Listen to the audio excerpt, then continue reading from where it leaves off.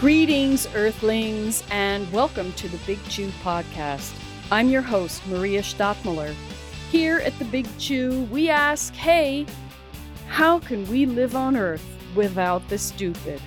What can science tell us? What can spirit tell us? So grab a bite and let's masticate.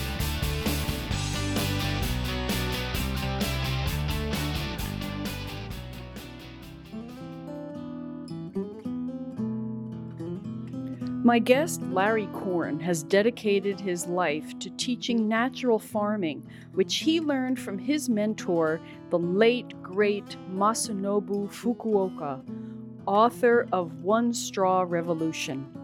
Natural farming isn't just about growing food. It's a philosophy about healing the rift between humans and nature.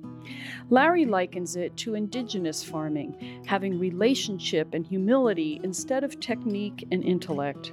The reward is abundant food and an authentic life. Larry Korn translated One Straw Revolution and Fukuoka's other books into English. He also traveled with Fukuoka-san in the U.S., and his own book, One Straw Revolutionary, shares what he learned living on Fukuoka's farm in Japan and working with him. We talk about why Fukuoka, who trained as a plant scientist, railed against science, how this path differs from permaculture, which Larry also studied with its co-founder Bill Mollison, how the land itself told Larry he was supposed to do this work, and how the goal of natural farming is natural people. We ended our rich conversation once the neighbor cranked up the lawnmower.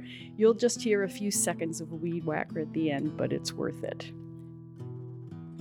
I grew up in Los Angeles and had, not that much contact with the natural world. We did go camping in national parks, and that was amazing. But for the most part, I just lived in the city, and I was especially interested in Asian studies and Asian culture. When I went to college, I went up to Berkeley and studied history, specializing in Chinese history. And when I graduated, I just decided to go to Asia and see what it was like. There were quite a few world travelers, the hippie travelers. Oh, okay. There were a lot of them. Yeah. Mostly, they'd start in Europe and then go through the Middle East into India and maybe Nepal, Southeast Asia, and then they would end up in Japan. And I started out in Japan. I took a passenger ship. And I met some people on the ship, especially this one lovely Asian woman named Kazuko, and we became close. And I hadn't intended particularly to stay in Japan for more than a few weeks. Since I didn't have a plan, I didn't have an itinerary, I said, hey, this is interesting.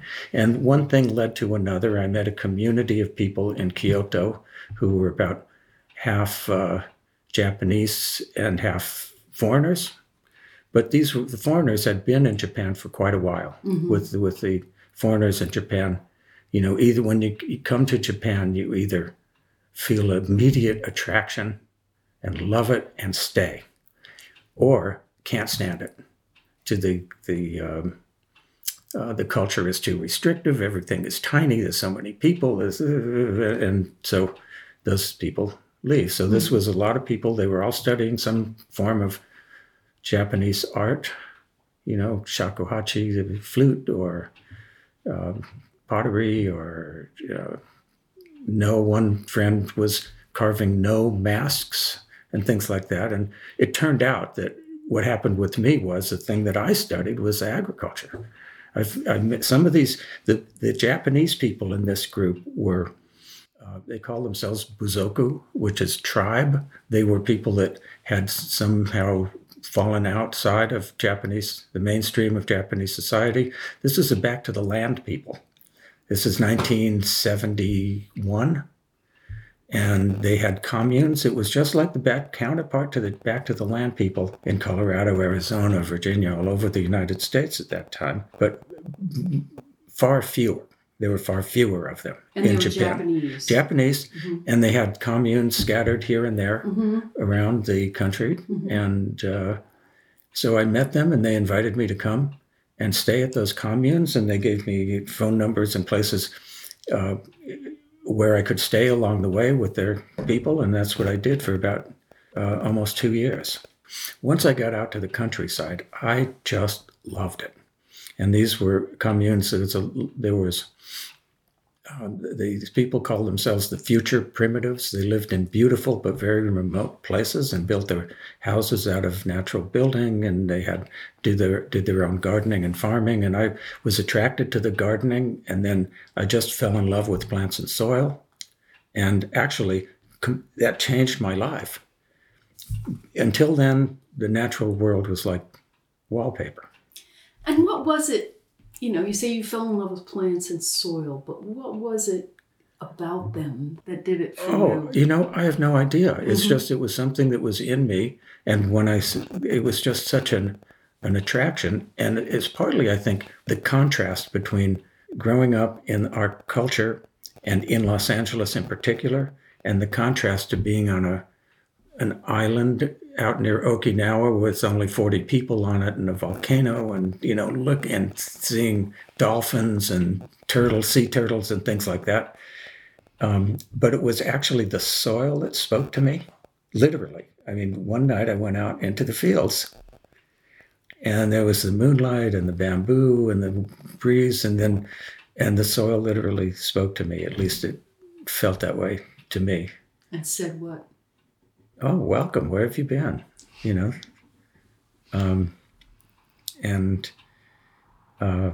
was a great feeling. It was a really great feeling. And most of the time I was working in the sweet potato fields. This was way in southern Japan, working in sweet potato fields and clearing fields out of bamboo, digging bamboo roots day after day after day. And the clouds and the blue sky and the volcanic soil. It was a revelation. And everything I've done in my life since then has involved plants and soil. So after I left Japan, I went back to Berkeley and studied soil science and plant nutrition. Just as I was finishing, my friends from Kyoto wrote a letter and said, we've left Kyoto, we're living on a farm in this beautiful valley, and why don't you come and join us? And so I did. Went back to Japan. And on that trip is when I met Fukuoka-san, just because I had heard about him. But nobody I knew had been to his farm before. This is a fellow who has a very unusual way of farming that is a demonstration of a spiritual revelation that he had when he was 25 years old. Tell us about that revelation. Well, he grew up in a village in southern Japan and had a chance because his father was the head man of the village and was the largest landholder. He was able to go to college, and he studied plant pathology, agriculture, specializing in plant pathology. And then he got a job. His first job was in the customs department inspecting plants that were coming in and going out of the country. And while he was there, he had a near-death experience from pneumonia, and it started him thinking about things that were not just every day, but larger. And one morning, he had an insight where he said that he saw the true face of nature revealed, and that it was perfect, that the universe was perfect and nature was perfect, just as it was, ideal, and that is completely interrelated, and every aspect of it is performing its best service. And when people think that they can improve on nature to, mainly for human benefit, then it can't. The only possible outcome is that there's going to be side effects. It's not going to be better. It can't be. It's going to be worse. And then we try to solve the side effect and create another one and another, and each one gets worse. And so he tried to explain that idea to his coworkers, and nobody could understand that because science was in the 30s, and people were thinking that science was going to create this wonderful world with total abundance and leisure and and we can see it wasn't as obvious then as it is now looking back, that that's not at all what happened. So what he decided to do, since people couldn't understand, he decided to go back to his family farm and create a demonstration of a practical, physical representation of this revelation that he had. And he was going to do it by applying these ideas to agriculture. And were there ideas of other people that he was working with as well, or he was basically taking this from his own Completely realization? his own, because there was nobody that had an insight like that. So when I met him, he had been doing that for about 25 or 30 years, and he had developed this unique system, mainly by trying things. And he wanted to let nature take the lead, and he just asked questions. He didn't impose his will. He was trying to get out of the way and let nature's full force and personality come through.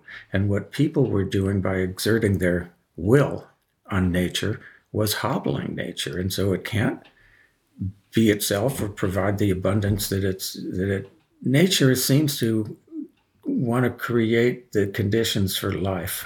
And if we only would let it, if we would allow nature wants to work with us and wants to, we're an integral part, but we just won't allow that to happen. So what Fukuoka-san was, the first thing he did when he went back is he saw that people had really run the place down at his farm and pretty much everywhere that we've been. But specifically at his farm, the topsoil was eroded. There was almost no diversity. The trees had been pruned. And so he went about rehabilitating. The first thing he had to do was rehabilitate the land so that nature would be able to provide the abundance. And then he was hoping to set this up so nature would be able to express itself fully. And the more he stepped back, then the more nature provided. And so he was dealing with a farm. He came to a farm where they had mandarin oranges, right? Mandarin orange groves. And then they also grew rice and winter grains, right? So that's right. The orchard was about 12 acres. And the rice field was just an acre and a half. This huge farm for Japan. Is it? Yeah, in that area, it was one of the largest. And he grew rice over the summer and barley over the winter in the same field. So he did double crop, which was common in Japan in traditional times, and nobody does it anymore. So the first thing he wanted to rehabilitate so that nature could see. And everything about natural farming is counterintuitive. So he, instead of trying this and trying that, what his idea was, how about not doing this and not doing that? So he looked at agriculture and what are we doing in agriculture? He looked at plowing, basic things, plowing, pruning, flooding the rice fields, making compost. And he decided eventually when he looked at them that none of them were necessary. And they were, you don't see nature makes compost, but in a completely different way. And doesn't plow except when a tree falls over or a flood or something like that. The soil is pretty much not exposed like we do it. And so so let's not do that. He had no idea where he was going, where this would lead, which is another, later maybe we'll talk about permaculture with the design, which is the essence of permaculture. Yeah. And his idea is, no, design is a human created thing. And but how about letting nature be the designer? So that's what he did. And he knew he needed a nitrogen fixing ground cover. So he tossed out the seeds of about 20 different kinds. And then he had no investment in the outcome. He's asking nature, what would you like here? And white clover and vetch were clearly what he needed, so he went that way. I'm such a fan of white clover. Yeah. I really am. I That's know. what I have. And part of it is from reading your work and his work that, you see some area that's kind of bare or it's compacted or something. White clover. It's interesting. He came to the United States after the One Straw Revolution came out. He started getting invited to travel around the world, and his first stop was here on the United States, the West Coast, and he also went to New York and New England. Mm-hmm. So when he came up to the Puget Sound area, where 60, 70 inches of rain, and he suggested permanently covering the fields with white clover and then grow the vegetables within the ground cover, people freaked out because white clover is so strong there. It gets into the garden and it strangles the vegetables. Oh, really? Yeah. Huh. So that was interesting. But there are ways, of course, that you can deal with it. Now, I'm living in the Northwest, and, many people have worked out how to do that. But at the time, they just like, ugh. Huh, that's weird. Yeah. He liked plants that were very aggressive because they're hard workers, is the way he called it. So the way he did is improve the soil was that he mixed the seeds of all kinds of different plants, like deep-rooted ones like burdock and dandelion and docks, and then white clover, legumes, and buckwheat, and grains and flowers and medicinal plants, mugwort, comfrey. He mixed the seeds of all of those, and he just tossed them out there. Oh, and mustard and radish and daikon. Oh, he loved daikon for improving the soil deep down. Yeah. And so all of these plants can be very aggressive, and he liked that. So what he did, and I remember when somebody asked him that question, well, aren't you worried that these things are going to get out of control? He says, no, what all I do is I take them and I put them all out there together and say, you work it out. And it changes and it goes, and when the soil changes, the composition changes, but he liked that. So the way he rebuilt the soil was eventually, first he started with the deep-rooted plants to open up channels, like the daikon was the main one, and others, and then he introduced this and that, and then finally he got a ground cover of all these different plants that was growing up 4 or 5 feet tall, and their roots, and it's such a diversity, and the roots are growing down into the soil, and they're making channels for air and water, and then they're dying, and then other roots are coming down, and there's a diversity. Matter. So he's making compost right in the ground is what it is. And he doesn't have to go through the trouble of gathering the stuff up and mixing it together and then carrying it out. And on a large scale, compost is a real burden. It's a lot of work. And that's another thing that he referred to his kind of farming as, he calls it do-nothing farming. It doesn't mean that he's not working really, he's a farmer. He's got 12-acre orchard. You can't do that without working. Mm-hmm. And he did cut the ground cover down once a year and just let it drop on the surface. But his idea was that eventually nature can take over all the things that we're doing and working so hard at doing. For example, fertilizing and the compost thing. Well, a lot of the reason that we have to fertilize so much is because we plow, and that burns out the organic matter. And then, of course, that's the history of Asian agriculture, is the plowing and the compost is and of course, that's the organic farming the worldwide organic farming is all based on the Asian. So if you don't plow and you keep a permanent ground cover like that, well, you don't have to worry about fertilizing at all. If you have a diversity of plants, you don't have. For insects, so there's all different kinds of insects. They create a natural balance. You don't have to do insect control. Right. If you grow rice in a field that's not flooded, well, that's much easier, and the plant likes it a lot more, and it's a stronger plant, so you don't have to worry about disease as much. Although he didn't mind some disease, actually, he thought it was healthy to have patches in the field that got diseased. And so nature takes over all of these things that we had been doing until you get to the point where you're doing nothing.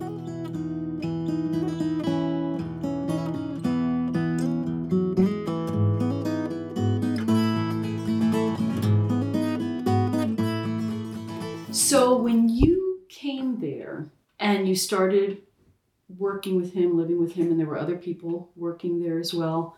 Was this something that you had to adjust to, or did it make inherent sense to you?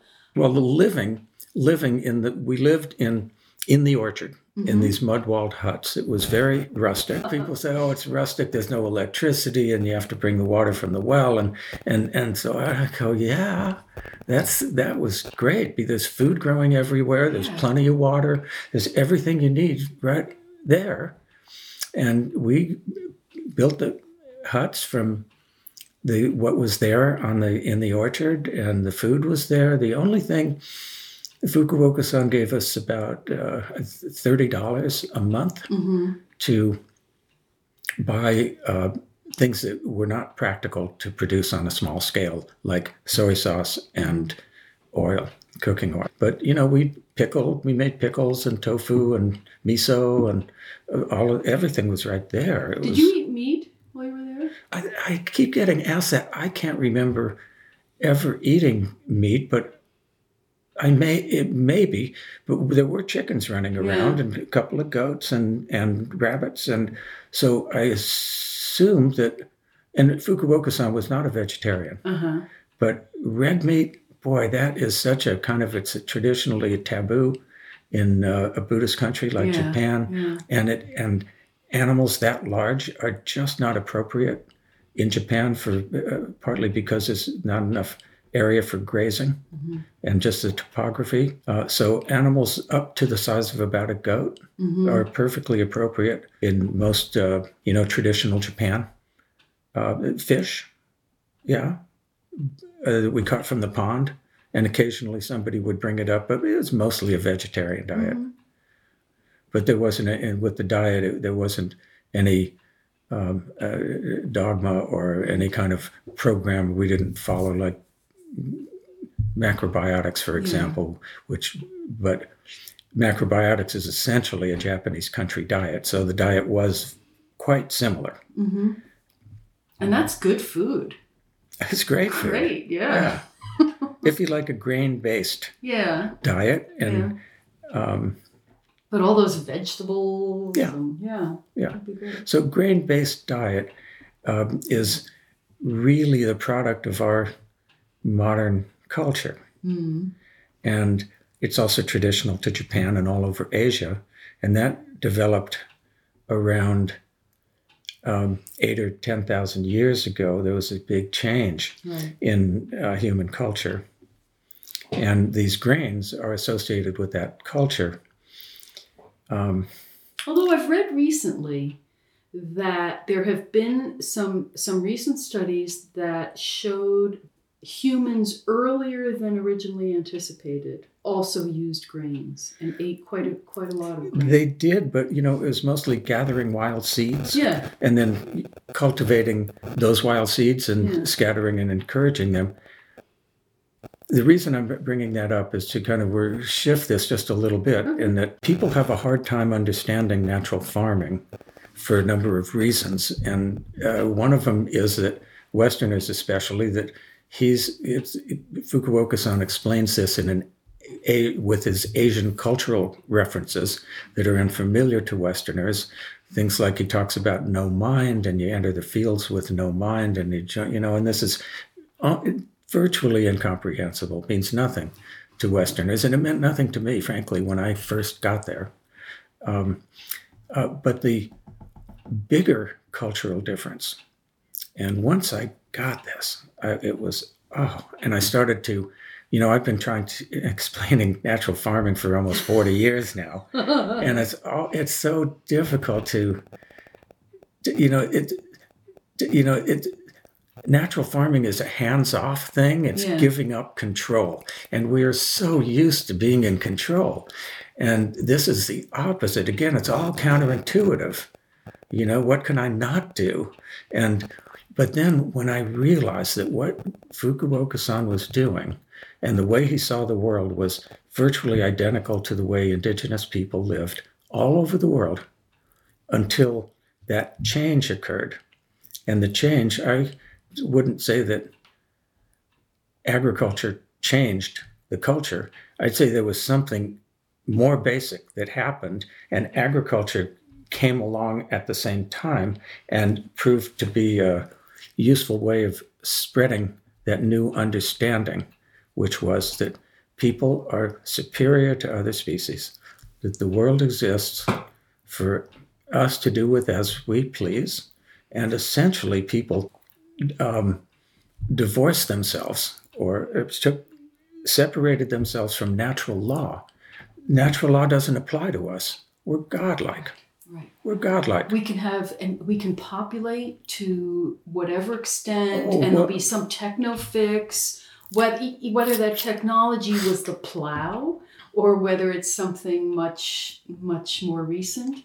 Well, now I'm gradually heading towards science. Okay, I'm gradually heading towards science. I'll let you drive, Larry. Okay, just for this one part. Yeah, go ahead. Okay, so the indigenous people, let's just take a shortcut and start with Homo sapiens. This is about 200,000 years. People have been as we are today.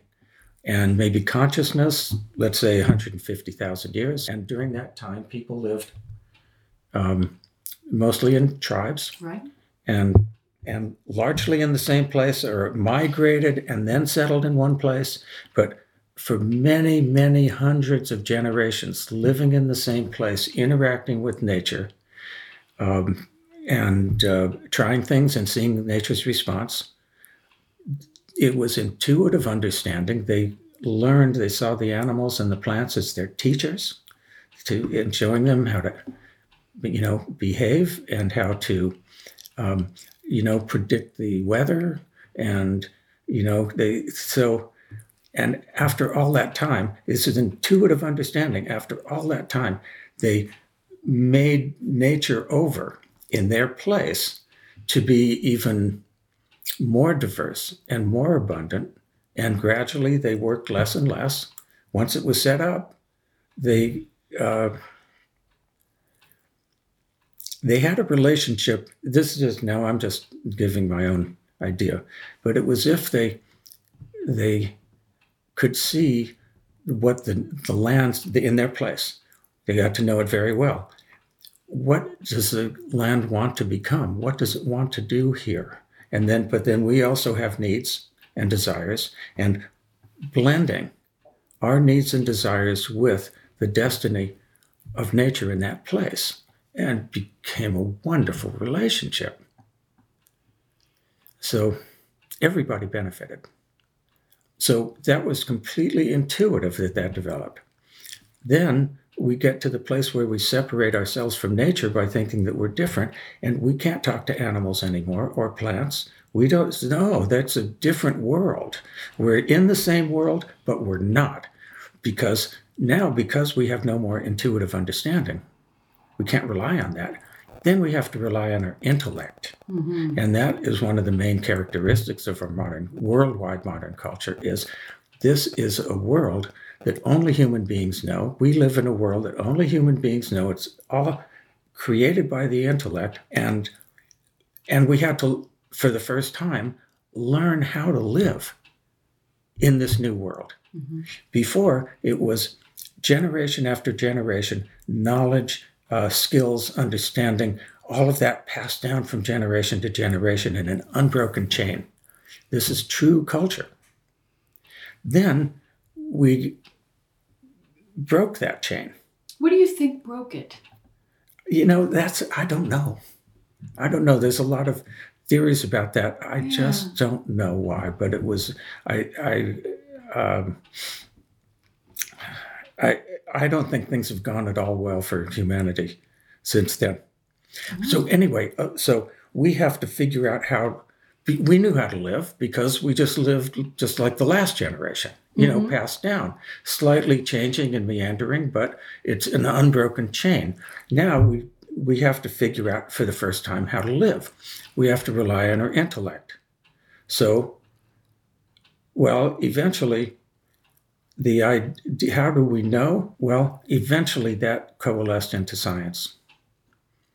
We know by doing experiments, by using empiricism, by using accepting only what we can see and can be proven, and then Descartes, and then the scientific, the scientific method.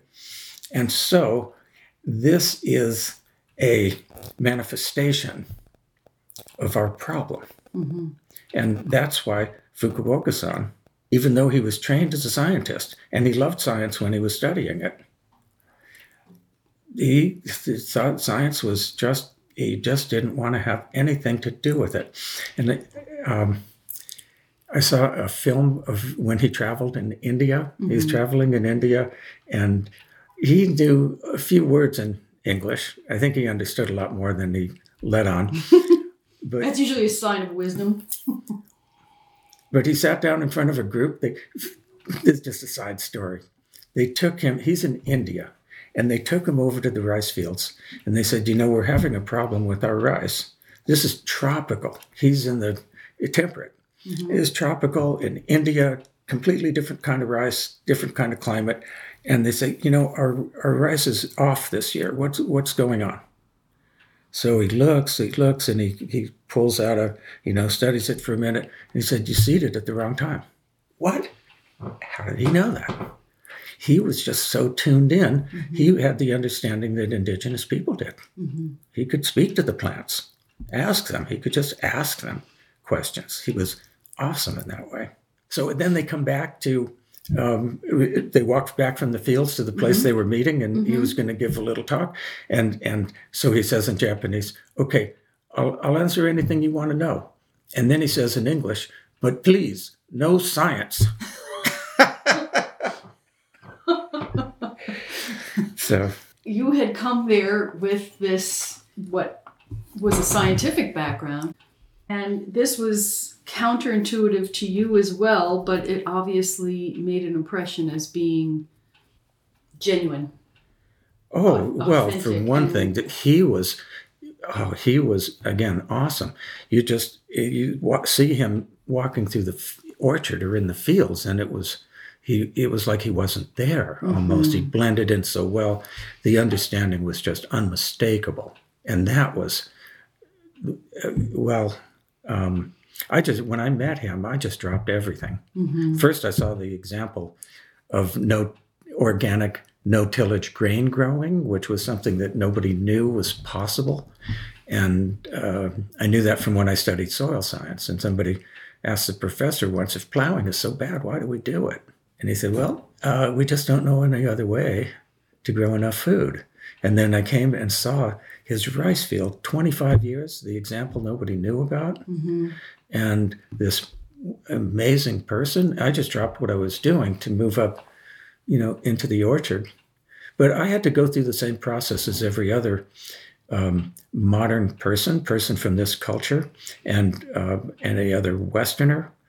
That I went to the same schools. I was indoctrinated into the mm-hmm. values and the assumptions of our modern world. And, I'd even gone to study soil science. So it was a process for me.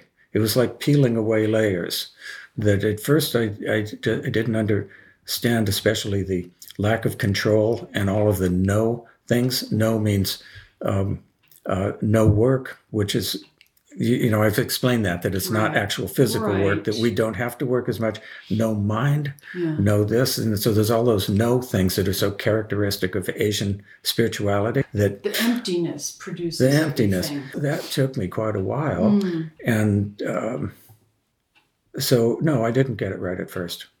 But I could feel it. I could feel it. Yeah. It was way different at his farm. And now, what I finally realized, what exactly was the difference when you walked through Fukuoka-san's farm, his orchard in particular, because he just tossed out seeds. He tossed out these seeds encased in clay. You don't want to call them bombs. No, and he put in trees and shrubs and ground cover plants and flowers and vegetables, and he just tossed them out. So he says that he didn't design the garden. Somebody asked him once, so how did you figure out the design for this garden? He says, oh, that was easy. I just left it to nature to design the garden. All I did was throw out the seeds. And this is what nature chose. But do you have to, and I'm sure this sounds like, the Western way of thinking of it. Does the soil have to be in a certain condition before you do that? Or it's just that whatever can live in that condition will start and then others follow? I mean, what if it's really compacted? Or well, then still, it was compacted in subsoil when he got there, and he mainly used that method, but he started with plants that were specialized in rehabilitation. And once the soil got better and better, then nature was able to, fulfill its destiny more easily. So if he had, and that's one of the things that's different about natural farming for people that want to practice natural farming today from indigenous people, what they were doing, because was that they inherited pretty much pristine landscape. So, and nature was providing everything they needed. It was literally growing on trees.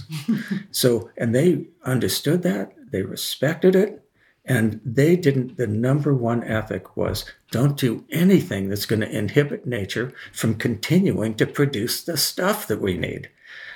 One thing that's so interesting to me about this, and this kind of, you mentioned something similar to this a few minutes ago, this whole idea that is popular right now, that humans were doing fine during the Paleolithic and then agriculture started, and well, that's where all hell broke loose, basically. But meanwhile, natural farming is agriculture. So it bridges that duality. It's not like just hunter-gatherer or agriculture. You can do agriculture in a way that is as natural as hunting and gathering, it seems. Well, that is, I think, what makes Fukuoka-san's example so powerful, is that it's not just a theory. He actually showed how this could work in the real world, even within the modern culture. So that's another reason why it took me a long time to realize that what he was doing was an indigenous style, the tribal style of agriculture, because he was growing rice, traditional. So he came from a traditional Japanese system. And he wanted to show the value of this way of thinking. This could be very, very useful to humanity, and we could turn the whole thing around if we stopped doing. And how about not doing this and not doing that? So in Japan, what he felt that he had to do was using this kind of farming that he needed to get yields that were comparable to the neighbors. Right. And in Japan, that means all the farms are judged by the yield of rice.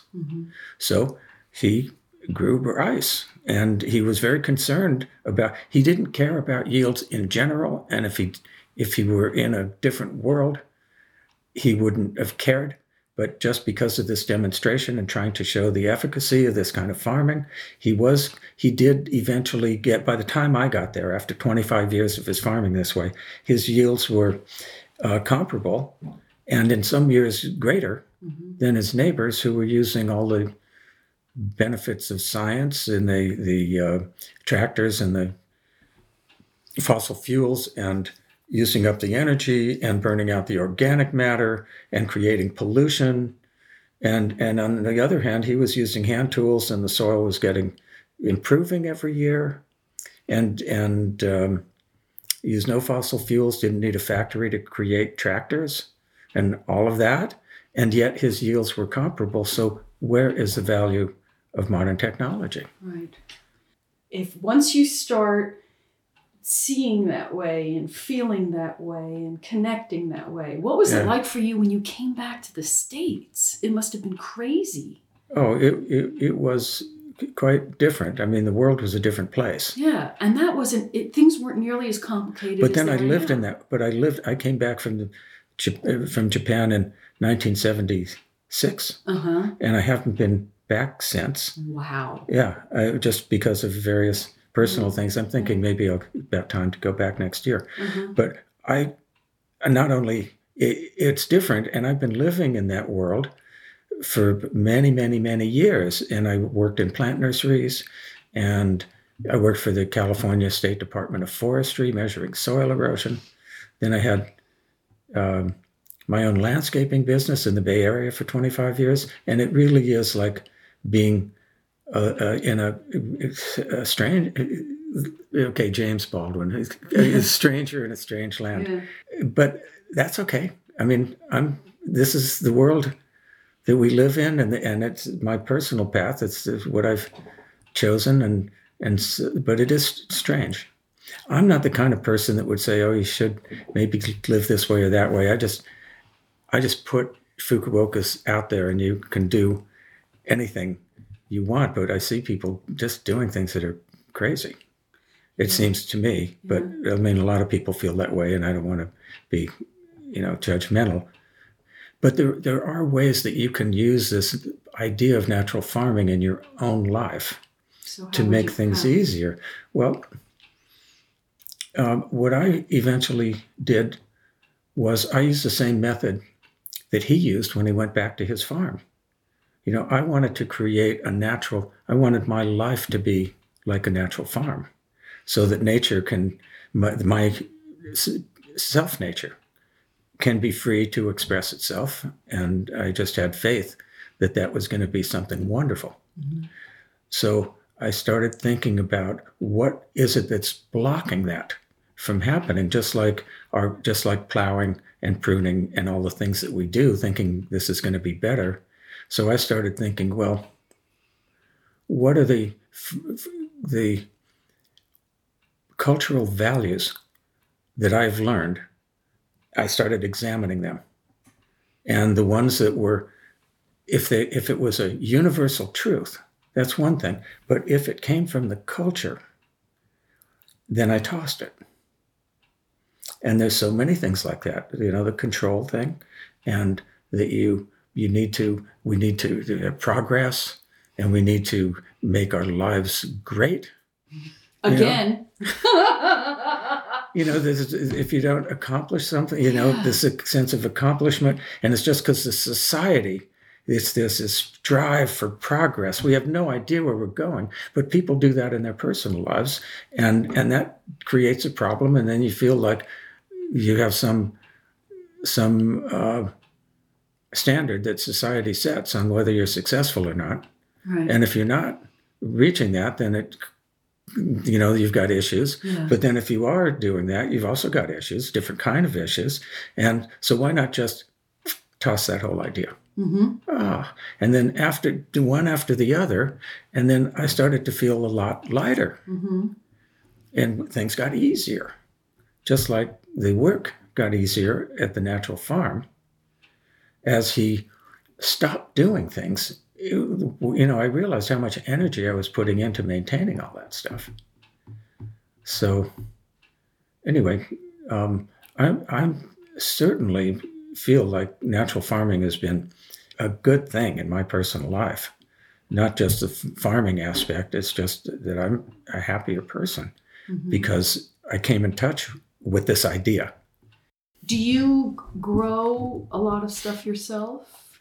Well, I have in the past in different places. Right now, I'm living in Ashland, Oregon, in Southern Oregon. I'm living in the house where my parents had lived for 20 years. They lived here? Yeah. Oh, really? Oh, yeah. Cool. So, the house, it's a wooded backyard, and it's just, I can't grow much here. And I kind of have been traveling a lot during the summer. I could get a community garden plot, but what I've chosen instead to do is I have so many friends who are organic farmers around here in the valley, and I just go and visit them and stay for a few days or help them out when they need help. So I get out there. Great. So let's talk about permaculture. Okay.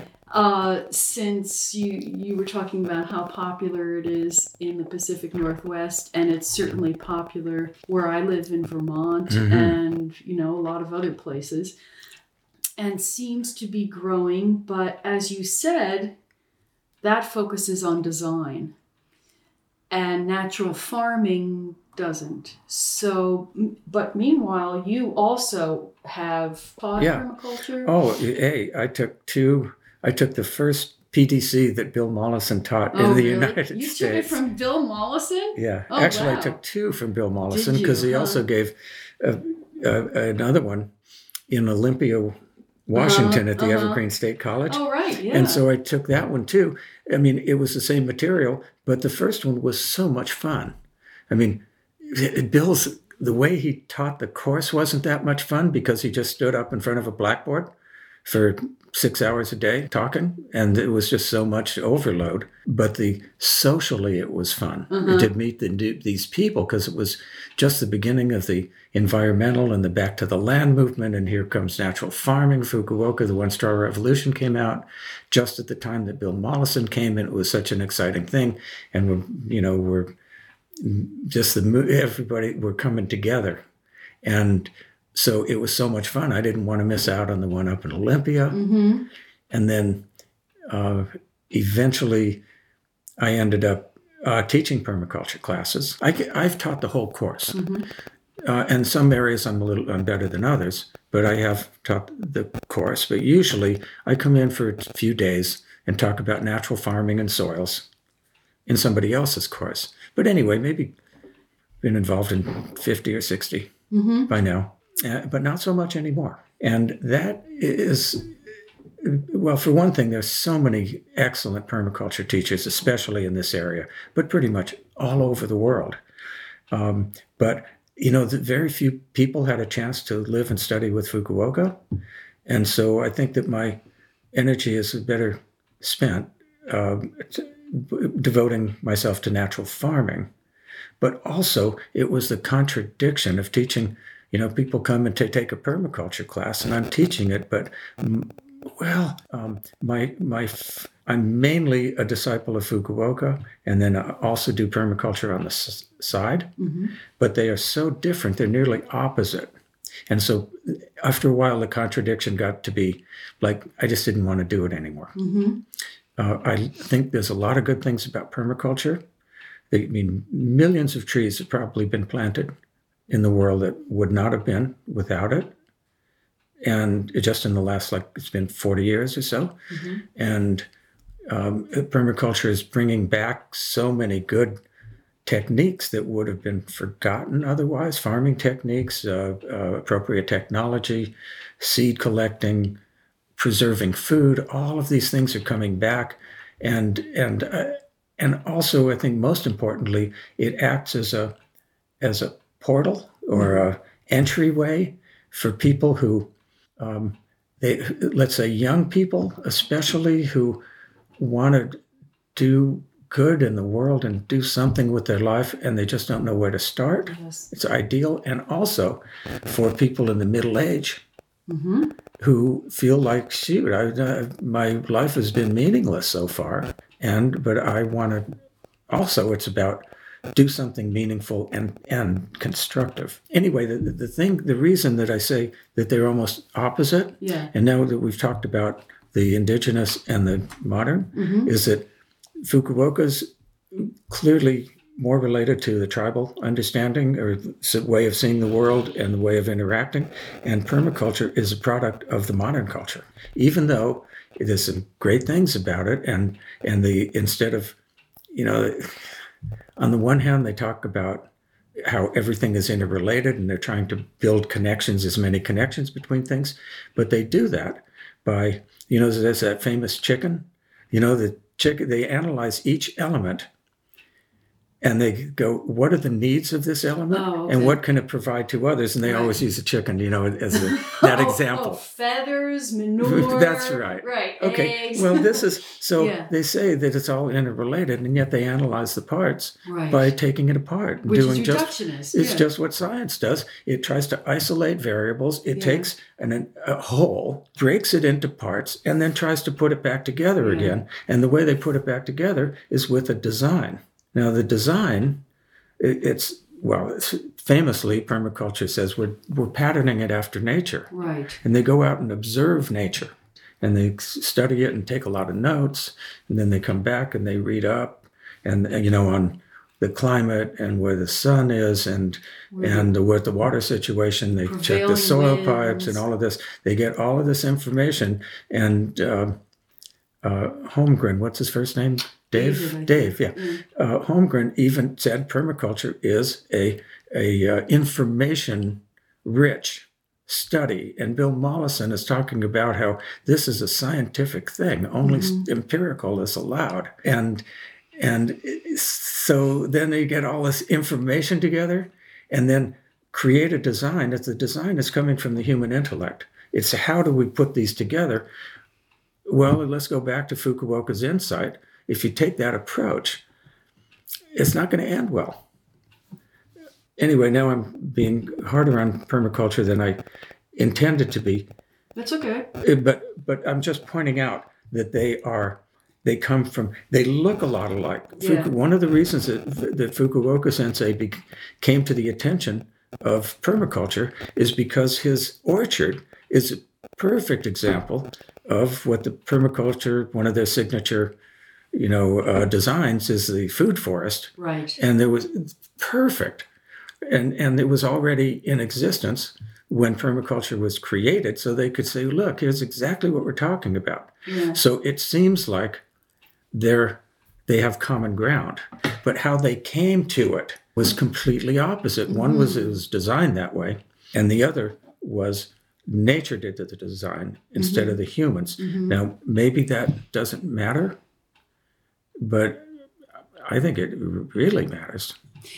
When you talk about, for example, deconstructing the chicken, yeah, I wonder if some of that is almost a compensation for the way modern humans are, because the average human doesn't know that chicken feather, or the average Western modern human, that chicken feathers have can be used for some productive purpose, or this can be used, or that can be used.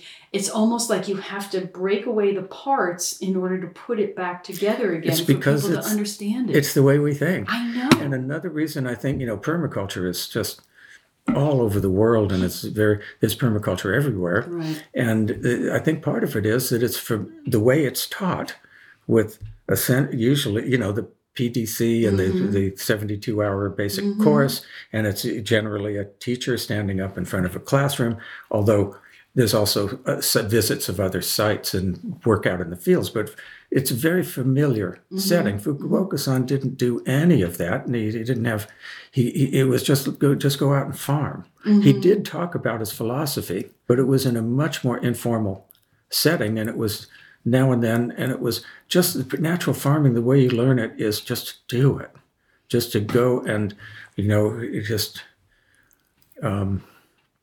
there's no structure to natural farming, to the way he taught. It was direct, straight to nature. And that was one of the brilliant things, I thought, was there's a lot of different programs where you go through, follow the steps, and eventually you get to the end where you don't need the structure anymore. Natural farming doesn't even bother with that. It's straight, it's just farming. So say I'm in Vermont, I'm on this land, it had cows on it, I don't know, they did all kinds of stuff. A lot of forests. So if I were going to take a natural farming approach, and I realize you're not looking at the land or anything, but it's hill and some of it's flat. Is it observation? Is it just throwing seeds and trial and error and see what comes up? Or what would be kind of the entryway to doing that? If you read Fukuoka-san's books, you'll see that there's an awful lot of philosophy and a lot of talking about the way to see the world. And then there's also the techniques, which is largely what he did at his farm. But of course, natural farming can be practiced anywhere. We know that because indigenous people lived everywhere. But it looks completely different in different places. So there's no way you can do how to do it. I just got an email from somebody who was in Costa Rica, and he said, well, what we read in Fukuoka-san's books is all temperate. So can you give me how to apply that to the tropics? How to do it? Well, you're going to have to figure that out yourself. So I would concentrate on the philosophy and the way of seeing the world, because you're going to have to practice now to be successful. You are going to have to give up control. You're going to have to learn to speak to the land where you are and be humble and ask the land what it wants to become. So that's how I would start. Mm-hmm. And this is not an observation thing. And that's another kind of difference. Permaculture goes out and observes. Well, that means that there's an observer and the thing that's being observed. So it just presupposes and accepts our separation from nature right from the very beginning. Mm. So you got to get deeper, and it's not that hard to do, but you just have to sort of, it is actually, it's tricky because you have to give up the things that you've been relying on your entire life, thinking that they're necessary to get along in the world. Like how is nature going to know what to do if I'm not directing it? So that has to give up that. Right. And then, so if you approach it, it's the approach that I would say, without that, it's really hard to practice natural farming without sort of becoming the land, mm-hmm. and eventually asking the land how to do this, mm-hmm. not studying from books and bringing an extension agent out. It's learning how to listen again there's this one great quote in The Natural Way of Farming, where Fukuoka-san talks about what observation means to him. Says he doesn't, I wish I had it right with me, but I'll paraphrase. Says, for the most part, you don't need analytical studies at all. You just look at the plant and you know everything you need to know. But if that's not enough, then you ask the plant, what is it you need? What's going on? And what you do is you become the plant. And by becoming the plant, then you're back in the world. Mm-hmm. You enter back into the actual world instead of the world of the intellect. And then he has this cute thing about it in Japanese that's called observing without observing, or knowing without knowing, and he gets into this Asian thing. What's that? I think so. Weed whacker. What perfect timing. Yeah. Meanwhile, the weed whacker. So it's getting back into the world. It's not only so to know what to do in interacting with the landscape, you really need to get the understanding, and it's then eventually it comes down to the ego. Yeah. Eventually it does, and this is difficult for Westerners too. Well, it's difficult for modern Asian people. It's not just Eastern Western thing anymore. No. So you got to be humble and approach the world with gratitude, because that's what you're getting. People don't think that they're growing the crops, but only nature can actually grow the crop. And if you just let it'll become abundant.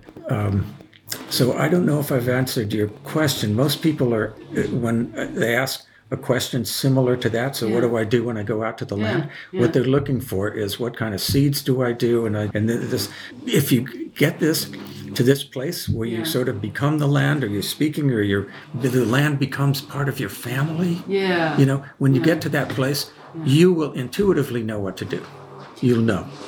That's where that quote, the most quoted line from the One Star Revolution is that natural farming is not just about growing food. It's about the cultivation and perfection of human beings. Yeah, about natural people. Natural people. Yeah. That's the goal.